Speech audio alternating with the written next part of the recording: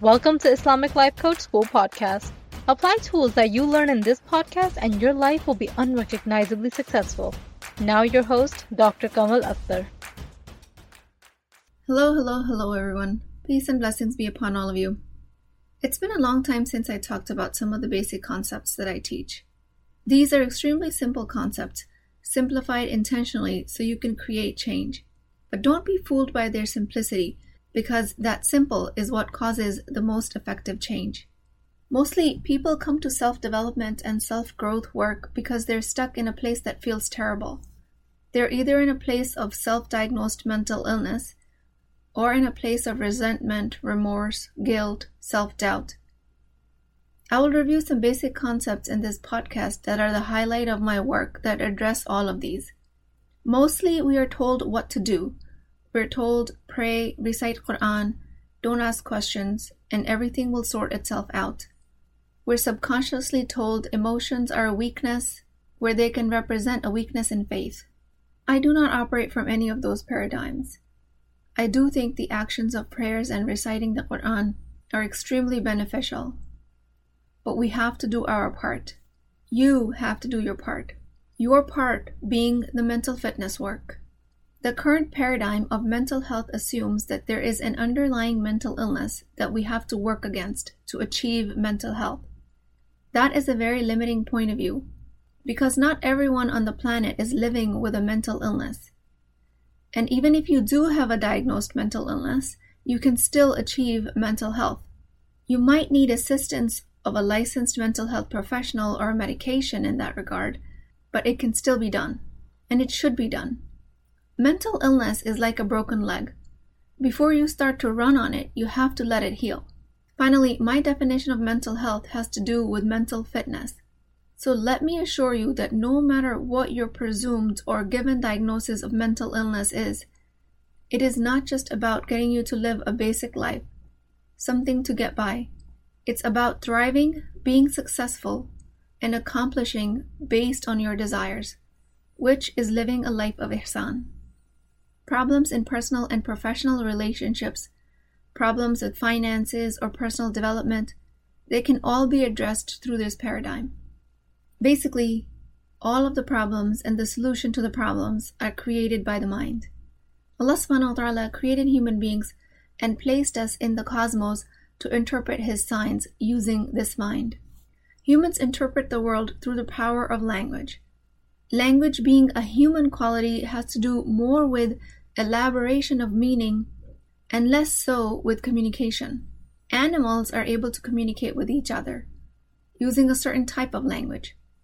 But human beings, on the other hand, have a level of language that no other species possesses, and that is that we can assign language to what we're thinking and feeling. This to me is the higher order of language. This ability to introspect and the ability to think about your own thinking, also called metacognition, sustained self-awareness, or consciousness.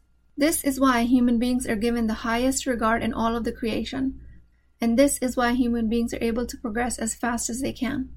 And this is why the concept of asking for forgiveness only applies to humans.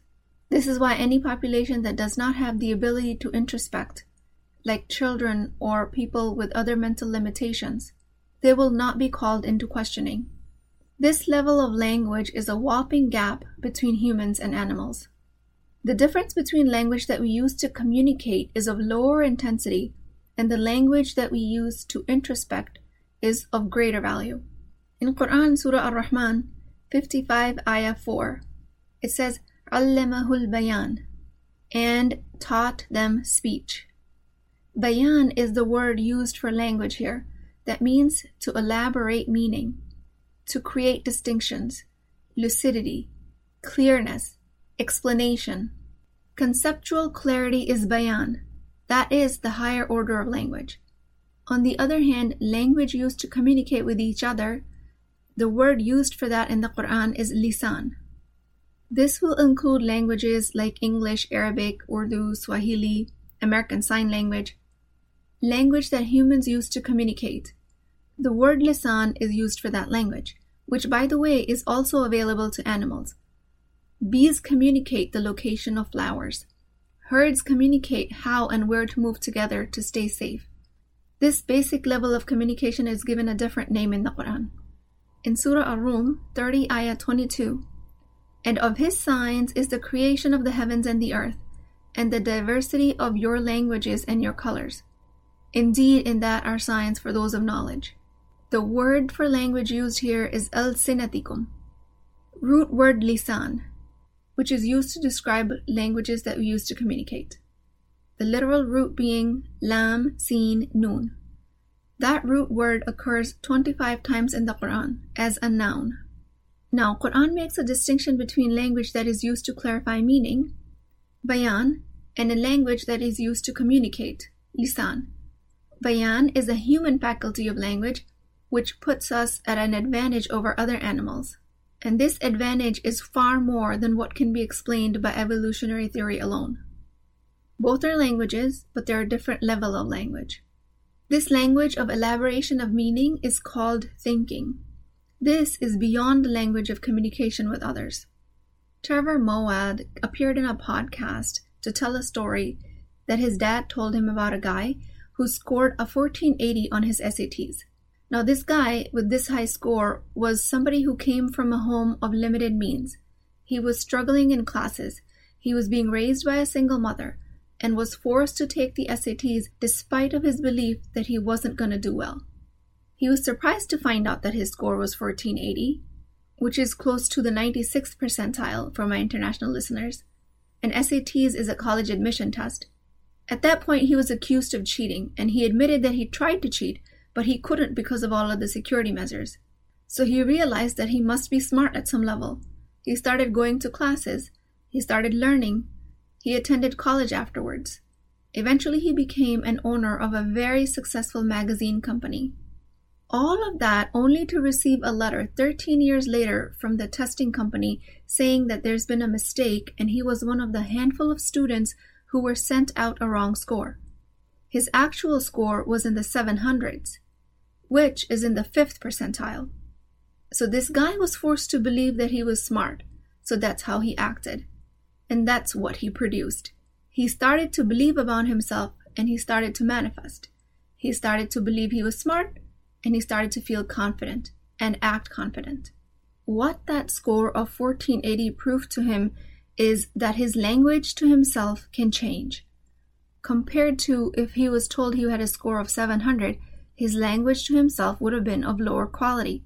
His IQ had nothing to do with his success as a magazine entrepreneur. That always stayed the same. His belief in himself was the only variable. His language to himself changed, saying that he is smart after he received the high score. That belief in the self is the gift of language. That is the elaboration of meaning. That is the whole point of being able to think for ourselves, about ourselves. Now take that thought, that language towards the self, and place it as the only point of control that the human being can exercise in the entire universe. This is the only point of control in your life. And this is the only point of control you'll ever need, because that thought is where all of the power of mind comes from. That's how you create everything around you. You fall in the trap of trying to find evidence of your success from the world, just like this guy.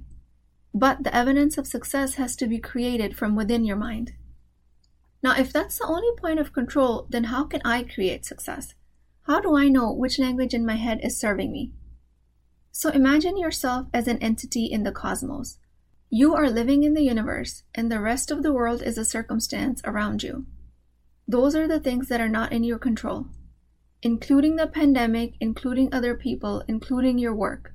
That is the part of the rest of the creation by Allah subhanahu wa ta'ala. Then just imagine your mind assigning it meaning, because that is the job that your mind was created to do. Your mind assigns everything meaning, and that meaning could be of a high quality or a low quality. And based on that, you will have a high quality or a low quality feeling. And based on those feelings, you will take high or low quality actions, creating high or low quality results for yourselves. The results themselves will prove the quality of your thought. The current status of your life will prove the quality of your thoughts that you've been having so far. Now, to make matters more interesting, human beings are default wired to have low-quality thoughts. It is your responsibility as an upright human to get over this wiring and take control of your life. You are to learn that through experiences in your life. If there's a conflict in your relationship, it is most likely originating from low-quality thoughts. Language of your primal self, the nafs. And this can be done in the name of self-preservation. This might be done out of fear. It can be done out of seeking comfort. There are a lot of reasons why it happens, but it happens, and it can be undone. So the simplified version of all of this is the formula I teach, which is CTFAR, circumstances, thoughts, feelings, actions, and results. And it always happens in that order. Your circumstances do not cause your results. Your thoughts do. Going back to the example of the man who was able to create a successful magazine business, he started to think that he was smart. That created the result of success. When he was thinking he wasn't smart and that he was just born into poverty and he was meant to struggle, that is the struggle he was creating because he was thinking he was a victim of his circumstances. So it turns out the culprit out of all of this is the nafs, and shaitan uses it as a source of his whispers. So this nafs is the root cause of all the problems that we create in our lives. Surprise, surprise. So if you're ever stuck in a feeling where you don't know where it's coming from, just understand that your feelings come from your thoughts. Your feelings, your emotions are neurochemicals that are generated by your brain, that travel down to your body, that generate the sensation of the emotion. These neurochemicals are created by the language in your mind, which is your thought. This is the true miracle of creation of Allah. I believe herein lies the true miracle, where the non-material creates the material. The metaphysical of the language, thought, creates physical structures of molecules of neurochemicals, like dopamine, epinephrine, serotonin, which then are felt as emotions. Inshallah, you guys understand how deep this concept actually is, because modernity has separated mind from the body. René Descartes, French philosopher, was one of the first ones to make this distinction. He made the mind separate from the body, and by doing that as a follow-up, human beings made mind equivalent to God, directly in competition with God. Astaghfirullah.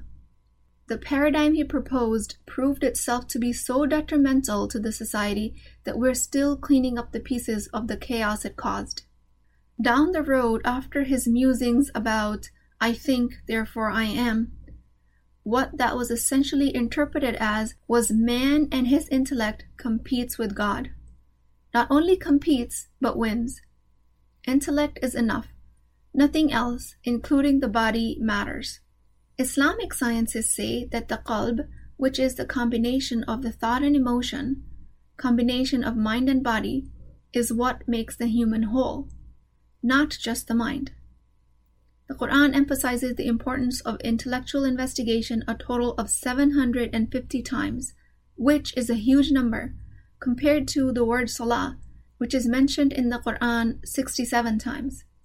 And we all know how much Islam prioritizes salah, or the daily 5 prayers. But it's fascinating how Islam promotes intellectual investigation, and that is through the combination of human mind and body together, which is the qalb. The word aql is never used as a noun in the Quran alone. It is used as a verb, something that we do, something that we perform, not something that we can possess. And the aql, or intellect, is to be exercised using the heart, or emotions. Imam al-Ghazali, the 10th century Muslim scholar and the polymath, I consider him to be the true father of positive psychology, because even if you superficially study the Ihya al-Ulum, his most popular book, well, it's more like an encyclopedia, but even if you study that book a little bit, you'll see that what he proposes is being preached and practiced today, all by modern proponents of positive psychology. And so we see that the modern science is coming around full circle after realizing how detrimental it is to divorce intellect from the body completely. That separation is the festering ground for mental illness. And science, having lost their way under the influence of the likes of Descartes, they separated mind and the body, is now coming around full circle. We're being taught embodiment exercises. We're being told to learn to live in your body, meditate, body awareness, self-awareness, emotional intelligence, and all of that modern jazz. And all of this is actually an excellent movement, don't get me wrong, because all Muslims need this. All humans need this. If you've grown up in the current world, anywhere outside of a cave, then you've been influenced by the separation of the mind and body's philosophy. So please, I urge you as a Muslim woman to take advantage of any type of therapeutic modality that helps you understand the experience of your body. That was the prophetic way. That is the Islamic way. When we think of language that elaborates the meaning of our entire environment, the emotions of our body go hand in hand with that language. Islamic paradigm is that we prioritize this metaphysical entity of language, of thought, if we are to see any impact in the physical world. Think of it in terms of a continuum. Allah subhanahu wa ta'ala being the highest metaphysical reality, above and beyond this continuum. Then comes the metaphysical of thought and language. Then the experiential world of feelings. Then comes the physical world that is around us. Our relationships, our work, our finances, our acts of ibadah, the cosmos in general. That comes later in the continuum. Things that we can touch and see and experience with our five senses. Most of the human struggles originate from the paradigm where we put intellect first, and we start considering the qalb of a human being, the mind-body pair, as a side piece. With this, we try to chase whatever the mind creates, and then we fall into pathology. And that could be the diseases of the mind and body, the pathology of spirituality, of social sciences, political sciences, which leads to war, unequal distribution of basic resources of the world, and the cycle of trauma perpetuates. I'm offering to reverse this pathology, and to do that we have to identify the root cause, and the root cause will become clear if you practice the CTFAR formula. When your thoughts that are creating your results are of sabotaging origin from your nafs, it will feel terrible in the body, and your result of the current life will be terrible. If your thoughts are of a sage origin, which is the voice of your soulful intellect, you will feel tranquility, serenity, the charm and the natural magnetic attraction of life, and your results will reflect the same. When you're in a blaming mode, that the program doesn't work, that's why I can't lose weight, that is a sabotaging thought. That will prove that you won't lose weight. When you're in empowered mode, that I can get over my urges and work hard to learn to process the urges, then you will be in sage mode. You can tap into your internal strength and create the result of weight loss, regardless if you're in a program or not. When you're blaming your past of being in a toxic relationship, this person hurt me. If you spend the rest of your life focusing on just that, it will feel terrible in your body, and you will create the same results of being trapped by your past. When you change your language to the soulful intellect, your body will immediately sense a release from tightness and heaviness, and you will create a result of a life being liberated from your past. Pay exquisite attention to your internal language, the elaboration of meaning, because that is a tool that Allah subhanahu wa ta'ala gave you to create the world around you. Your mind is the wasila through which your physical world is manifested. When I say mind, I don't just mean aql in its solitary standing. I mean the mind and the body, the soulful intellect that takes into account your feelings and your heart, which is why there is so much emphasis in Islam to purify your heart. When you use this whole self as a tool, the best of your life will manifest. Allah subhanahu wa ta'ala doesn't need us to create the best life for ourselves, but a wholesome human being is a tool through which the best life can be manifested. Just like Allah subhanahu wa ta'ala doesn't need medicine to deliver a cure, medicine is just a tool through which a cure is delivered. The best of our life, the cure of all diseases, ultimately lies with Allah subhanahu wa ta'ala. We just utilize the tools we're given. We're also told in the Quran, Surah Kahf 18, Ayah 51, I did not make them witness to the creation of the heavens and the earth, or to the creation of themselves. We did not witness the creation of the heaven and the earth. but we are witnessing what we're creating for ourselves. When Allah subhanahu wa ta'ala gave us a mind, He made us responsible for this creation of our physical reality. We acknowledge He doesn't need us for creation. We are the ones that need the tools, but we also have to use this tool to its full capacity. This physical reality can be a relationship with your husband. It could be a physical reality of you being in debt or any other life experience. Everything is being created by you. In my coaching program, Empowered Muslim Women, I offer an extremely effective and simple method to identify where have we lost the sight of this bigger picture. And I teach you guys how to gain control of it again. I only enroll extremely dedicated women who see the vision of their true potential, women that are willing to take charge of their lives and invested and dedicated. How involved you are in this work is up to you. I pray that my effort is accepted, inshallah.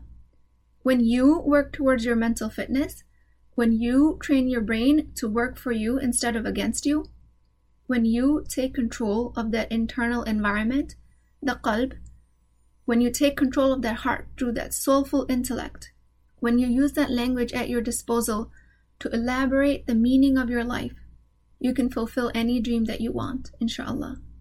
I work towards making the mind of a Muslim woman as fit as possible, because I believe a Muslim woman is the backbone of the Muslim nation. She nurtures the future imams, the future politicians, future physicians, astronauts, epigeneticists, code developers, artists, writers, filmmakers. She nurtures a whole nation into shape. Your mental health as a Muslim woman is of prime importance. When you are practicing the correct paradigm, the following generations will also practice the correct paradigm. If you are her and you're getting this message, give yourself permission to invest into your mental fitness. Invest in training the language to the self. The future of the Muslims depends on your mental health. I pray that Allah subhanahu wa ta'ala purifies my intentions of making a difference for the Muslim Ummah. I pray to Allah subhanahu wa ta'ala for each and every one of us so that we can tap into our resources to do this work.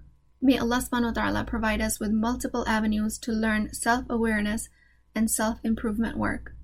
Please get access to my mental health webinar. I will leave the link in the show notes, and keep me in your du'as. I will talk to you guys next time. Hey, are you thinking about coaching? I invite you to a complimentary consultation with me where I can help you define the solution to your problem, regardless if you choose to work with me in the Empowered Muslim Women program or not. So you really have nothing to lose. Access the appointment link through the show notes, and inshallah, I will see you there.